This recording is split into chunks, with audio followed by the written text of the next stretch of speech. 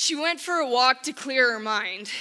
It had been a really tiring season of event after event, deadlines for school, for camp and work, and spiritual battles for those around her. In the midst of it all, she felt as if she was starting to crash. She felt overwhelmed as if she was doing everything second-rate and poorly, feeling on the brink of burnout with tears close to spilling over most days, or like she was just going to blow up at somebody, at anyone. She just wasn't in a good headspace. So she went for this walk to refocus and refresh, to work through things outdoors in creation. And as she walked, the tears fell, and her heart was poured out before God. In the midst of feeling caught in a downward spiral, almost hopeless of how to get out or what to do, the Holy Spirit drew her attention to what was going on. As she had been walking, she was so focused on the ground. The reason being was because she didn't want to step in any of those delightful presents that the geese leave behind, the bird poop. The bird poop. She had been so fixated on what was beneath, on the ground, that she didn't even take in what was around or above her. At that moment of fixating on her failures, her pain, her exhaustion, in the spiritual realm, the Holy Spirit cut to the chase by pointing out that what she was walking through in the physical realm mirrored what was happening in the physical or in the spiritual realm. That what she was focusing on was keeping her from enjoying the beauty all around her. You know, I was at Bower Ponds when this happened to me a couple weeks ago. And when I looked up finally, when the Holy Spirit spoke to me and said, "Look up, stop looking at the bird poop," I started to cry. The reason wasn't because I was in so much pain or anything, but rather because I was overwhelmed by his goodness, because his goodness outweighs any failure, pain, or exhaustion. See, I was so focused on the bird poop on the path that I didn't see the beauty around me. In the same way, I was so focused on my failures, my pain, my exhaustion, that I didn't see his goodness. I wasn't seeing what he was doing, what was coming. When we fixate on the ground, when we fixate on the mud, on the mire, on our failures, on our pain, we don't see God's goodness, and we don't walk in the life that God has enabled us to walk in. Where are you at today? Maybe you feel like you're just walking around with your head down. Or you picking up this big duffel bag and you're walking with that and you just feel defeated, or you're walking in shame or guilt or condemnation. Where are you at today? I want to encourage us that we would lift up our eyes, that we would lift our heads, and that we would see that God is good, that we would awaken to new life today. This new life is an incredible life that Jesus has given us. So I want to hit on 4 characteristics of this new life in Romans chapter 8. So I'd encourage you, flip to Romans chapter 8, follow along with me. And man, I'd also really encourage you, spend time there this week. You could spend a whole sermon, a whole series on this chapter, but I want to give us a big overview today of what this new life looks like, because it's so rich, it's so full, it's so beautiful. So as you're flipping to Romans chapter 8, just a bit of background. It was written by Paul in the first century, and Paul, he used to persecute and kill Christians, and then when he met Jesus face to face, he was transformed, and rather than killing and persecuting Christians, he was willing to die and be persecuted for Christ. So Paul had this radical transformation. He spent the rest of his life telling other people about Jesus, planting churches, and he wrote a lot of our New Testament. So Romans is a letter that was written to a church that Paul had never been to. It's one of the most in-depth letters that we have of theology, of who God is, who we are, what Jesus has done, and the life that we get to live because of that. It's very in-depth, and we see as you read through the book of Romans that Paul lays out this incredible in-depth theology, and then he moves on to say, this is how you're supposed to live because of it. So in the last couple chapters of Romans, you can tell that probably in this church there were some divisions because he talks a lot about unity. See, this church was probably started in the Jewish community in Rome, and then Gentiles were saved and joined the church. But then at one point in the first century, Jews were kicked out of Rome. So then it became a Gentile church. And then the Jews, when they were allowed back into Rome, came back to the church and they're like, whoa, what's going on here? So there were these divisions happening between the Jewish Christians and the Gentile Christians. So Paul's writing to them, explains the gospel, explains how you're supposed to live, and then he says, okay, live in unity.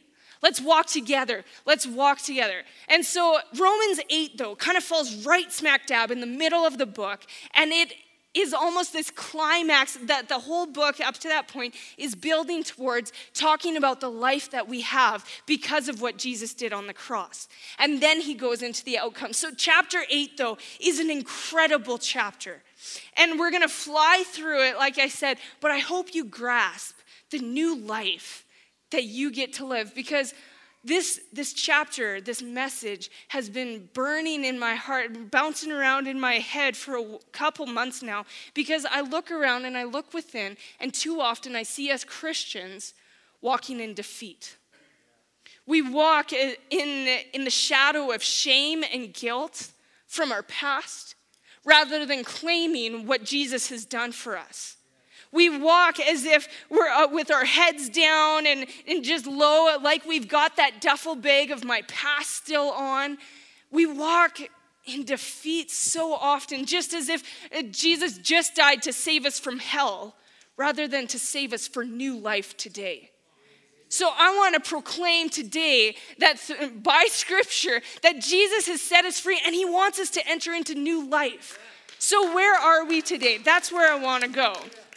Amen. Yeah, we have new life in Jesus. So this first characteristic that I want to talk about in chapter 8 is that we have new life in the Holy Spirit. So verse 1 of chapter 8, it says, therefore, there is now no condemnation for those who are in Christ Jesus. Because through Christ Jesus, the law of the Spirit of life set me free from the law of sin and death. For what the law was powerless to do, in that it was weakened by the sinful nature, God did by sending his own Son in the likeness of sinful man to be a sin offering. And so he condemns sin in the sinful man in order that the righteous requirements of the law might be fully met in us, who do not live according to the sinful nature, but according to the Spirit. We can walk in victory because of the Spirit. Our past does not have to define us anymore. Our baggage from the past, our failures in the present, or our fear of the future does not define me. Why? There is no condemnation. Anything from my past does not define me. Only Jesus' blood and his righteousness defines me now. Amen.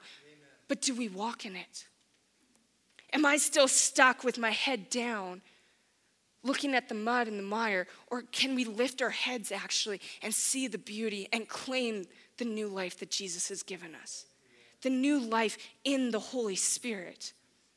You know, a couple years ago, I did a class on this book of Romans, and one of my biggest aha moments was the fact that in the transition from chapter 7 into chapter 8, you know, chapter 7, Paul says, what I don't want to do, that's what I do, and what I do want to do, I don't do it. Basically, I'm a big mess up. I'm a failure, I can't do this life. Who's going to save me from this body of death? I'm a wretch. And so many times we'll preach that in the church and say, well, yeah, you're going to struggle with sin, and might as well just deal with it until you get to heaven. And like there's parts of it that are true. Yes, we will still struggle with sin. Yes, we do, but that doesn't define us.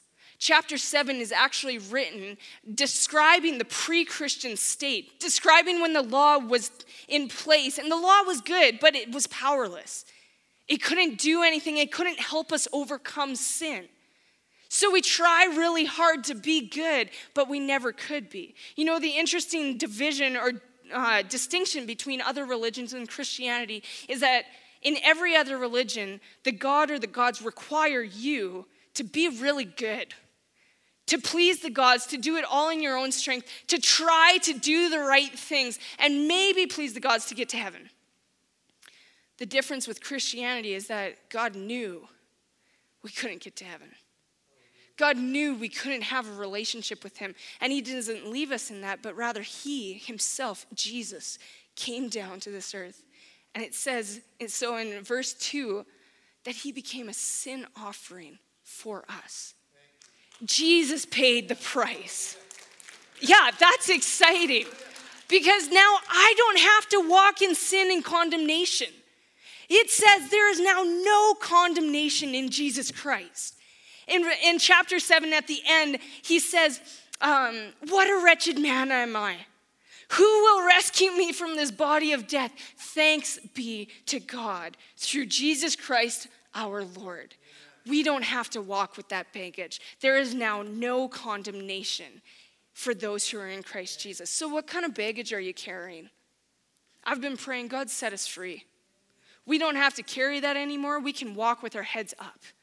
We can walk knowing that we've been cleansed by the blood of the Lamb. It's nothing that I've done. It's everything that he's done. I just need to step into it and stand in it. So are we standing in it today? So how do we walk in this freedom? How do we walk in this victorious life in the Holy Spirit? Yeah, in verse 4 it says we walk according to the Holy Spirit. So before Jesus died, he has a supper with his disciples in John 14 through 16, and he talks a lot about the Holy Spirit. He says, I've got to go because it's better for you if I go, because then I'll send the Holy Spirit. I'll send you the advocate, the helper, the one who will remind you of all of the things that I've said. And not only will he be with you always, he will live in you. So the God who created the universe, the Holy Spirit who rose Christ from the dead dwells within us. And he's the one who's going to help us live victoriously so that I don't have to slip back into my old habits. I don't have to slip back into my baggage or my junk in the past. I can walk and be a new creation. And how does the Holy Spirit help us? One of the main ways in this chapter is that he helps us change our thinking. Verse 5, it says, those who live according to the sinful nature have their mind set on what that nature desires. But those who live in accordance with the Spirit have their mind set on what the Spirit desires. The mind of the sinful man is death, but the mind controlled by the Spirit is life and peace. Life and peace. Man, this is a big deal, what we think. What we think is a huge deal. Norman Wright, he's a Christian psychologist, and he says about 80% of what we think is negative. That's a big percentage. And not only is it a big percentage, but it's a really big deal because what we think dictates what we do, and what we do dictates where we end up. What are we thinking about? We need to change our thinking, and I've been asking God help me, because I've been feeling caught in this downward spiral, and I've been battling, God help me stand on truth, help me to extinguish those lies with your truth. And so I'm trying to memorize scripture, I'm trying to read the word a lot so that I'm standing on truth rather than succumbing to the lies. What are you thinking? If we want to walk in victory, we need the help of the Holy Spirit to change our thinking, to change our thought patterns. If we're mulling on the negative, that's where we're going to end up. And the Bible talks a lot about what we're thinking. Just a couple passages, Romans 12, be transformed by the renewing of your mind. How do you renew your mind? Get into the Word. If you're not reading it every day, we need to be. You're not going to be strong. You won't be able to really live in that victory if you don't know the Word. We need to know it so that the Holy Spirit can partner with us in that. The Holy Spirit sets us free. Jesus has set us free, but we got to partner with him. The scripture also says, work out your salvation with fear and trembling. Colossians 3, it says, set your minds on things above where Christ is seated, not on earthly things. In Hebrews 12, it says, fix your eyes on Jesus, the author and perfecter of our faith. Where are we looking? What are we thinking about? Can we walk in victory? Yes, we can. Ask the Holy Spirit to change your thinking, to help you change these things. So Paul continues and he kind of moves from life here and now, and then he talks a little bit about how life in eternity, how we have this hope that because Jesus, the Holy Spirit who rose Jesus from the dead, lives within us, we also will be raised to life at the last days. So he talks about this life in eternity, and then he comes back in verse 12 to talk about life here and now. And so he says we have an obligation. An obligation? An obligation to what? It says, but it's not to the sinful nature to live according to it. For you, if you live according to the sinful nature, you will die. But if by the Spirit you put to death the misdeeds of the body, you will live. So the Holy Spirit helps us change our thinking. And then the Holy Spirit also helps us die to our sinful nature. You know, John 15, I'm the vine, you are the branches, he who remains in me, all of that stuff. You can't bear fruit without being connected to the vine. And if you're connected to the vine doesn't try really hard to bear fruit. It just naturally happens. If we're connected to the vine, we don't have to try really hard. The Holy Spirit will develop those good fruit, the fruit of the Spirit, not of Amy, because my fruit's not very good. He's going to develop that fruit in me as I partner with him, as I walk in the Spirit, as I put to death my sinful nature. And death, as you kill something, or say for a plant, I just naturally kill plants. I don't even have to try to kill it. They just die. So the way you kill a plant, though, you starve it. You don't water it, or you remove the environment for it to grow. So for us, are we removing the environments that our sin nature grows in? Are we starving that sin nature? Yes, we need the Holy Spirit to help us do that. But how are we partnering with him? How are we actually taking steps? And if you are struggling with a sin issue this morning, yeah, it does not have to define you, but you also got to deal with it. You can't just sweep it under the rug. Face it head on. Go in knowing there's no condemnation. Jesus has set me free, so I want to be fully free, and I'm going to deal with this head on. We're going to get rid of this baggage. So if you're dealing with a sin issue, just a couple quick things. Repent. Repent, talk to somebody, because when sin is in darkness, it has a grip on you. But as soon as you speak it out, there's this freedom that comes, and there's an opportunity to work through it. James talks about confess your sins one to another. If you're struggling with something, talk to somebody. Talk to one of us pastors. Phone the church, because that's when freedom comes. That's when we're able to walk in that victory. Repent and put a plan in place. So what are you struggling with? Maybe it's an eating disorder or overeating. Maybe you need to start planning out your meals so that you don't even have to think about it. You're just going to do it. Or maybe you're struggling with gossip. Girls, we like to gossip and talk. Maybe we need to get new friends, or maybe we need to talk to our friends and say, look, I'm really trying to work on this. I want to starve my sinful nature, and so I don't want to talk about anybody anymore in negative ways. Or maybe it's deeper things. Maybe it's a drinking problem. Maybe it's pornography. I work with enough students. I know that pornography is a big deal in our culture. How are you starving that? Maybe you need to get rid of your smartphone. Maybe you need to get rid of access to a computer in a private area. Maybe you need help. It's not bad to see a counselor to get help. We all need help.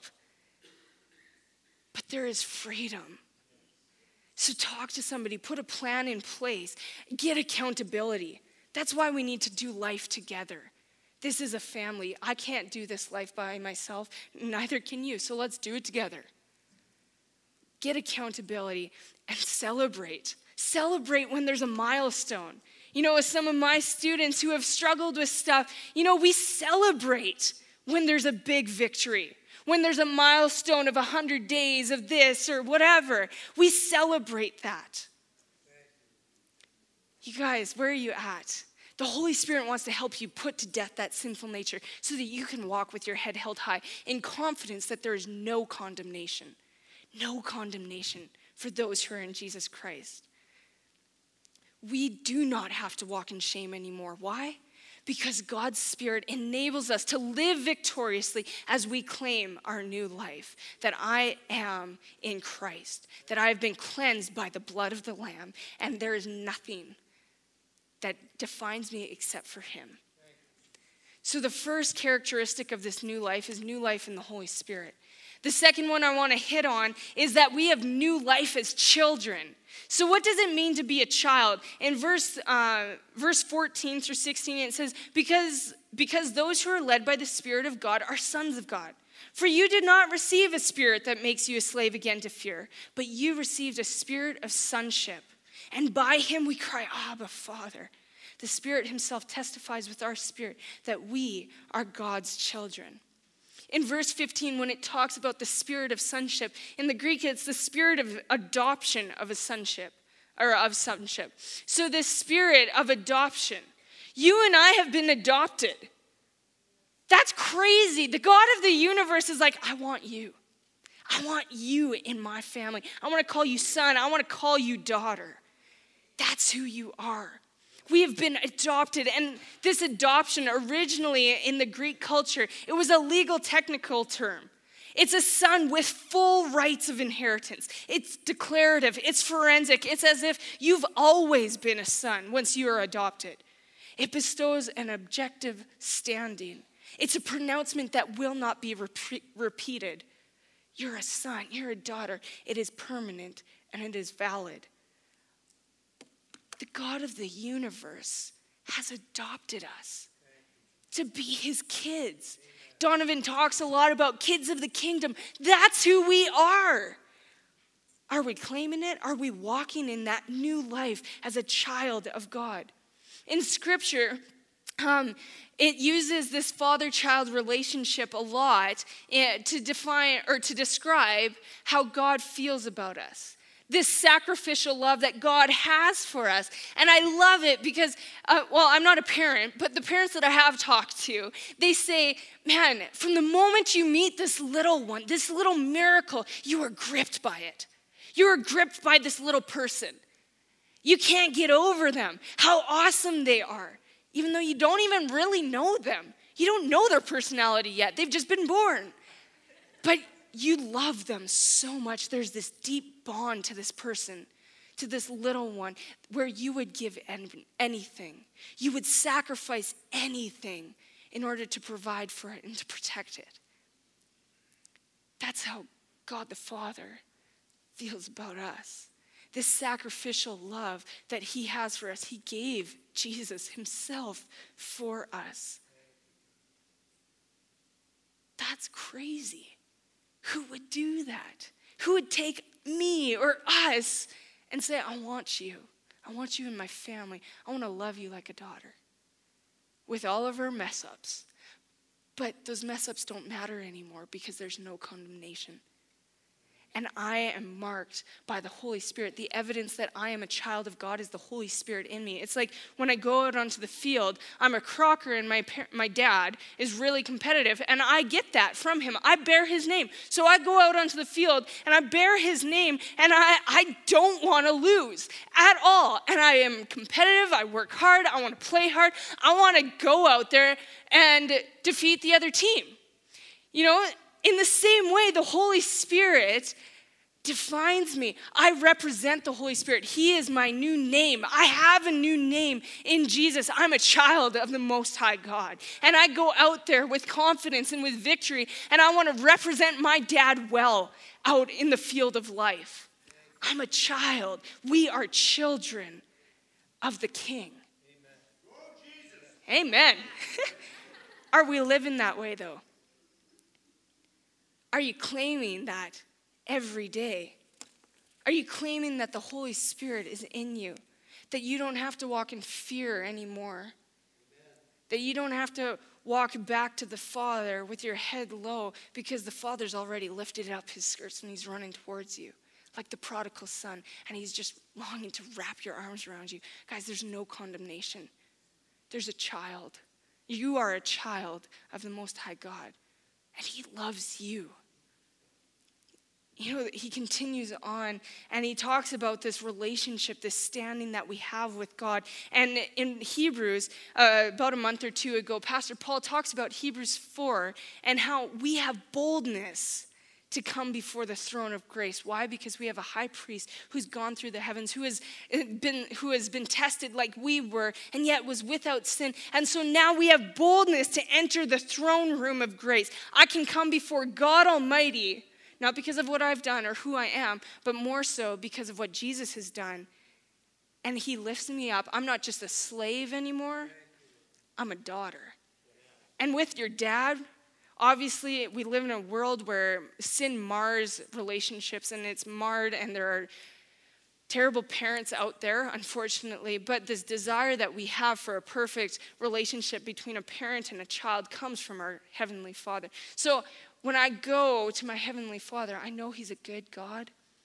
My dad, I know who he is, and he's a good dad, and he wants to take care of me. He wants to provide for me, and so he'll come over, and he'll do stuff on the car for me, or he'll fix the door, or I'll ask crazy requests and be like, hey, yo, Dad, you want to take a day and hang out with my students and I, take 20 kids out on a boat in crazy weather and then almost get caught in the lake? Oh, wait, that happened this week. And my dad does it. And I can ask those crazy requests. Why? Because I have a relationship with him. I know my dad. And I know my dad's heart. Do we know the Father's heart? Do we come boldly before our dad? Do we say, hey, Daddy? Do you know that you're a child of the King?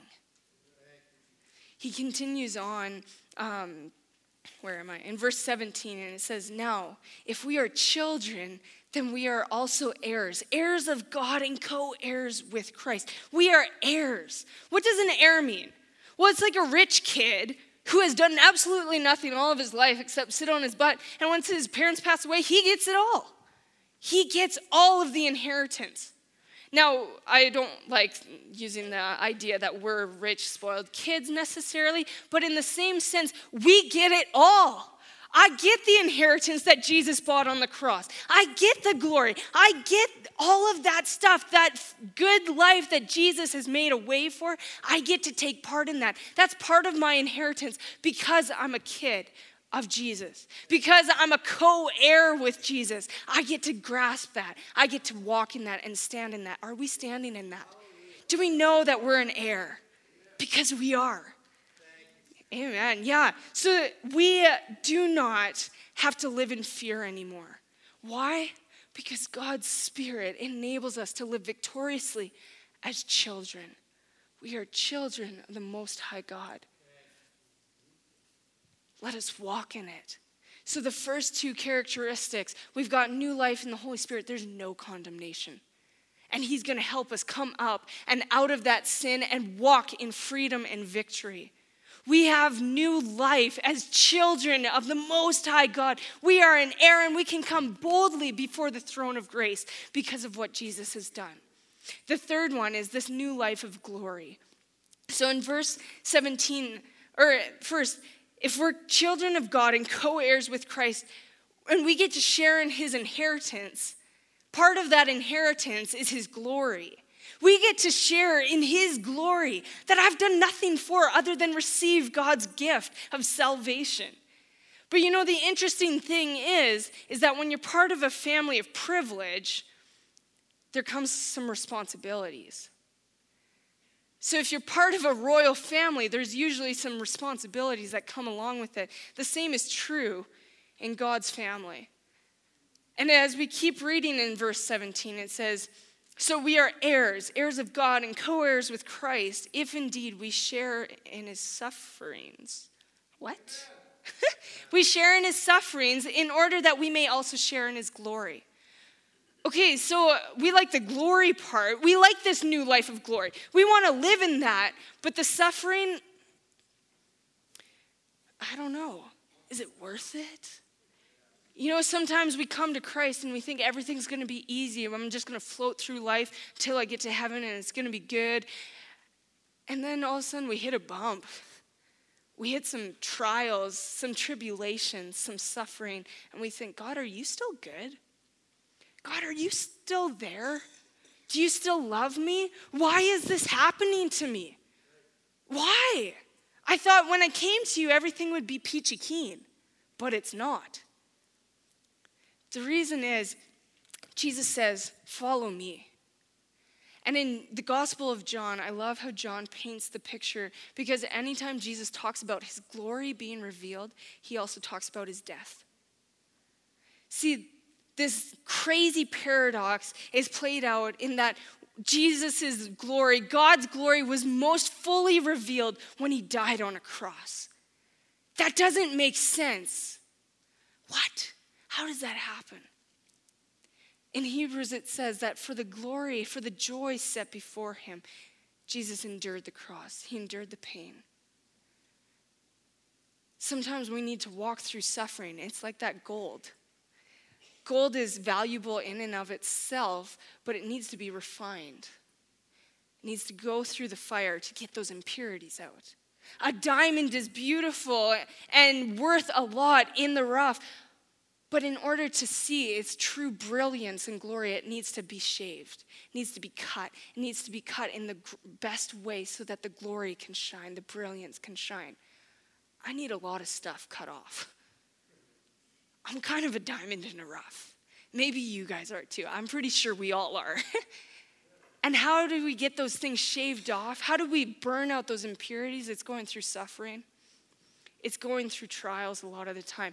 But I love what he says. He continues on in verse 18 and he says, I consider that our present sufferings are not worth comparing to the glory that will be revealed in us. I am willing to go through that glory or through that suffering. Why? Because the glory will be greater than the suffering. That gives me the hope to keep walking when it's hard. Why? Because Jesus did it already. He's already done it. He's already gone through it, and he walks with us through that suffering. And he says, I'm going to make you beautiful.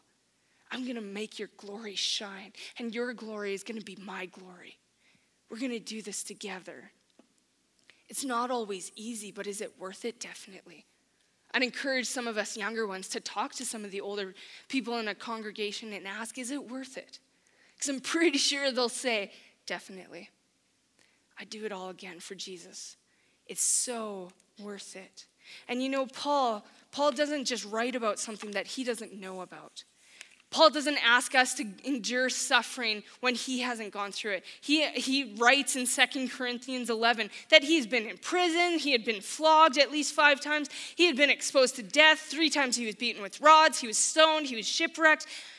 And yet he says, I will boast in my weaknesses so that Christ's power may rest on me. That is why, for Christ's sake, I delight in my weaknesses, in insults, in hardships, in persecutions, in difficulties, in suffering. Why? Because when I am weak, then I am strong. You know, he continues on in Philippians 3 as well. He says, whatever was to my profit, I now consider loss for the sake of Christ. What is more, I consider everything a loss compared to the surpassing greatness or glory of knowing Christ Jesus my Lord, for whose sake I have lost all things. I consider them rubbish, that I may be found in him, that I may gain Christ and be found in him. I want to know Christ and the power of his resurrection and the fellowship of sharing in his sufferings, becoming like him in his death, and so somehow to attain to the resurrection of the dead. God's doing something great in us. Will you suffer with him? Because the glory is going to be worth it. And you know, in those sufferings, in those hard times, that's when God draws us close to him. And he gives us a peace that the world doesn't understand. About 1.5 years ago, I went through a really difficult season, really lonely, and it was just hard. And one of my friends knew what was going on, and she asked me, how are you doing, Amy? And in that moment, the week had been really difficult, actually, and I just kind of broke down crying, and I said, you know, I'm actually doing really good. And I got to share, despite the pain, despite the disappointment, the loneliness, God had become so real to me. I knew his goodness in a way that I had never known before. And his peace and his joy that was my strength. It wasn't just cliche to say the joy of the Lord was my strength. It was real. And she looked at me and she said, Amy, that's a miracle. That's a miracle that God has made himself known to you in such a real way and that you can walk through this with that outlook in life. That was one of my biggest compliments. You know, as we walk through suffering, which I know many of you are we trusting Jesus that the glory that will be revealed will be worth it? And are people looking at you and are they seeing, wow, why are you so different? Well, it's because of the hope that we have. It's the hope that we have in Jesus. You know, as we continue on, it talks more about this future glory that we will enter into at the end of the age. And then he comes back to this life here and now. And he says, we got to wait for it. We got to wait patiently for it. And in verse 26, it says, in the same way, the Spirit helps us in our weakness. So when we're feeling like, God, I don't want to keep going. I want to give up. Just take me home. The Spirit helps us in our weakness. We don't know what we ought to pray for, but the Spirit himself intercedes for us with groans that words cannot express. And he who searches the hearts knows the mind of the Spirit, because the Spirit intercedes for the saints in accordance with God's will. You know, when we feel like we can't keep going on through the suffering, the Holy Spirit, God himself, helps us wait patiently, and he helps us pray. This past little bit has been really an interesting, hard journey for me.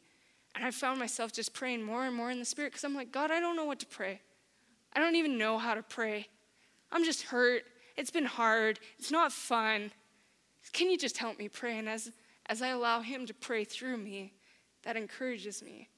Our God walks with us. Our God suffers with us, but our God also helps us wait. And our God prays with us, so that we can wait for that glory to be revealed.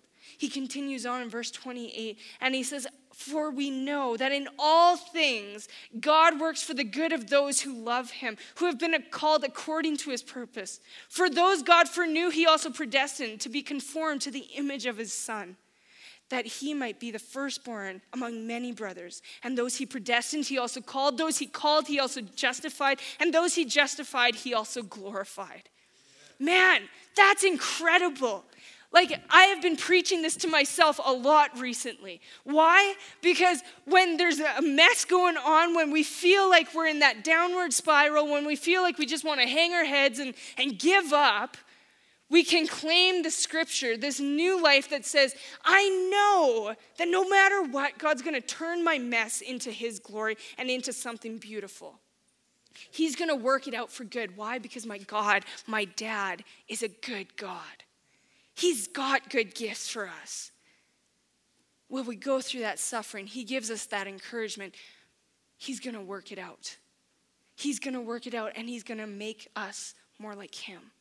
That's why we walk through those sufferings, so that we can glorify him, so that we can reveal him to the world in a greater way, that we can reflect him. And I love what it says in verse 30. You know, he's predestined us. He chose us before the creation of the world. He called us. He picked us, handpicked us. He justified us just as if I'd never sinned. He cleansed me with his blood. And then he glorified us. You know, it's interesting. Those four verbs are in the aorist active indicative tense in Greek. And the aorist tense is usually used for past time. So the first three, it makes sense that they're in the past. He's predestined, called, and justified us, but glorified us. Sometimes we don't feel like we're walking in that glory. Sometimes I feel like, where is the glory? But it's already happened. It's being worked out. And God says, it's a sure thing. What I've started, I'm going to finish, and you're going to enter into that glory. It has already been done. So we fix our minds on Jesus, the author and perfecter of our faith, knowing that no matter what, that in the hard times, he's going to work those hard times for good. He's going to work out everything for the good of those who love him. He gives us hope. So we don't have to walk in disappointment anymore. Why? Because God's Spirit enables us to live victoriously as glorious children. we have a new life of glory. So these characteristics, we have a new life in the Holy Spirit. We have new life as children. We have new life of glory. And this last one that I want to hit on quickly is a life of confidence. Cool. A life of confidence. So this life of confidence, if we keep reading in verse 31, it says, "What then shall we say in response to this? If God is for us, who shall be against us? He who did not spare his own son, but gave him up for us all, how will he not also, along with all things, give us everything, graciously give us all things? Who will bring any charge against those whom God has chosen? It is God who justifies. Who is he that condemns? Christ Jesus, who died, more than that, was raised to life, is at the right hand of God and is also interceding for us." Man, when you're on a winning team and you go out onto the field or the ice or whatever, and you know that you're going to win, you walk with your head held high. You walk with confidence saying, I'm going to score on that goalie. There's no big deal. I know my team is going to play well. We're going to play good defense. We're going to play good offense. And we're going to win. And you walk with confidence. We are on the winning team. We do not walk in sin and condemnation anymore. We walk in confidence. Why? Because God has already made a public spectacle of sin. He's already conquered sin and death. And I can walk into this life, into the field house of life with confidence. Who will be against us if God is for us? Nothing. Nothing is in comparison. You know, and I love what he continues to say. Man, he gave his own son. He's going to give us all things. He already has given us everything. Are we living in it, though? He says the charges have been acquitted. God has justified us. And when he asks, who's going to condemn us? You know, Jesus is the only judge. But instead of judging us, he said, I'm going to die for you, and I'm going to raise for you, and then I'm going to go up into heaven, and I'm going to sit with God, and I'm going to pray for you. God himself is praying for us. That should excite us. That should encourage us no matter what our circumstances. My God, my Savior, prays for me. He's interceding on behalf of me. That is a life of confidence. And then we can be conquerors. If we continue on, it says, who shall separate us from the love of Christ? Shall trouble or hardship or persecution or famine or nakedness or danger or sword, as it is written, for your sake we face death all day long. We are considered as sheep to be slaughtered. But no, in all these things we are more than conquerors through him who loved us. For I am convinced that neither death nor life, neither angels nor demons, neither the present nor the past, nor any powers, neither height nor depth, nor anything else in all creation will be able to separate us from the love of God that is in Christ Jesus our Lord. Man, that is our God. That is the new life that we can walk into, that nothing can separate us from the love of God. And because of his love for us, we can be conquerors. We are loved and we can be victorious over whatever is in our life. Are we walking in it though? Or are we walking with our head low and weighed down by whether it's our past, whether it's the suffering we're going through right now, whether it's fear of the future? I don't know what you're going through, but can I say nothing will separate you from the love of Jesus. And he has created you to be victorious, to be a conqueror, to come under him. When he made a public spectacle of sin and death, we get to ride in with him. Can we ride in victory today? On Harley. There we go. Woo! Take me. Sweet. So we do not have to live in weakness anymore. Why? Because God's Spirit enables us to live victoriously as beloved conquerors. Where are you at today? I'd encourage, why don't we stand and I'll invite the worship team out if they're around. Cool. I hope you are encouraged, but more than that, I hope that you are gripped by truth today. That you are set free, that you can walk in freedom, that you can walk in victory because what Jesus has done for us. So if any of you guys, I want to pray for you. And if you wouldn't mind closing your eyes, heads bowed, like Pastor Paul does. If any of you don't know Jesus, and maybe today you're thinking, I want Jesus. I want to be freed from my past. I want to know God as my heavenly Father. If that's you today, I'd encourage you, raise your hand, and we'll pray with you if there's anybody. And for those of you who maybe if any of you feel like you're caught in shame, like you're caught in your past and you're discouraged, if that defines you at this point, I'd encourage you to raise your hand if you're caught in those things. And I'm going to pray over you that you would know deep within you that there's now no condemnation. Are any of you fearful of God today but desire a close relationship with him as your heavenly Father? If that's you today, raise your hand. And I'm just going to pray that you would know God as your heavenly Father and that would set you free, that you would know you're standing with Christ.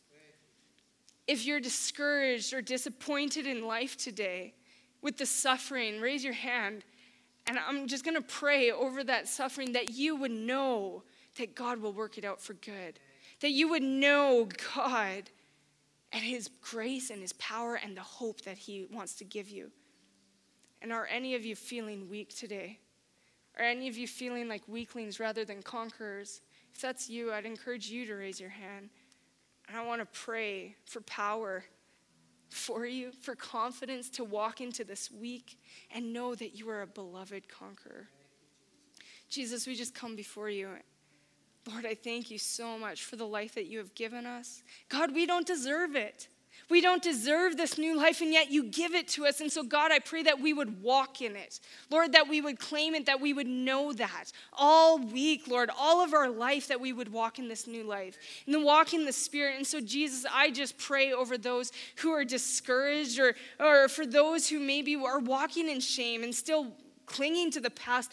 Jesus, may the shackles fall off. We just pray in the heavenly realms that you would unleash, just set them free, God, because that's why you died, that's why you rose again, that's why you gave us your Spirit. So I pray freedom over those who feel caught in shame. Lord, for those who are fearful of you but want to know you, Jesus, I pray that you would reveal to them how you are a good dad. Lord, may they have boldness to come before you, and may there be such intimacy this summer and throughout the rest of their life that their life is changed because they know that their God is good, that their God is a good dad. Father, for anybody who's discouraged or walking through sufferings, Jesus, I pray that you would reveal to them your hope of glory, and God, that they would cling to that. Jesus, help them to lift up their eyes to see you on the throne, interceding on their behalf. And Lord, for any of us who feel weak, God, you're not a weak God. You're a strong God. And so I pray that your power would come upon all of us, that you would rest upon us, God, that you would make us victorious, that you would make us conquerors, and that we would go from this place in your power and in your boldness. Jesus, we thank you. We love you. And we pray all of these things in your awesome name. Amen. Go in peace and have a great week, guys.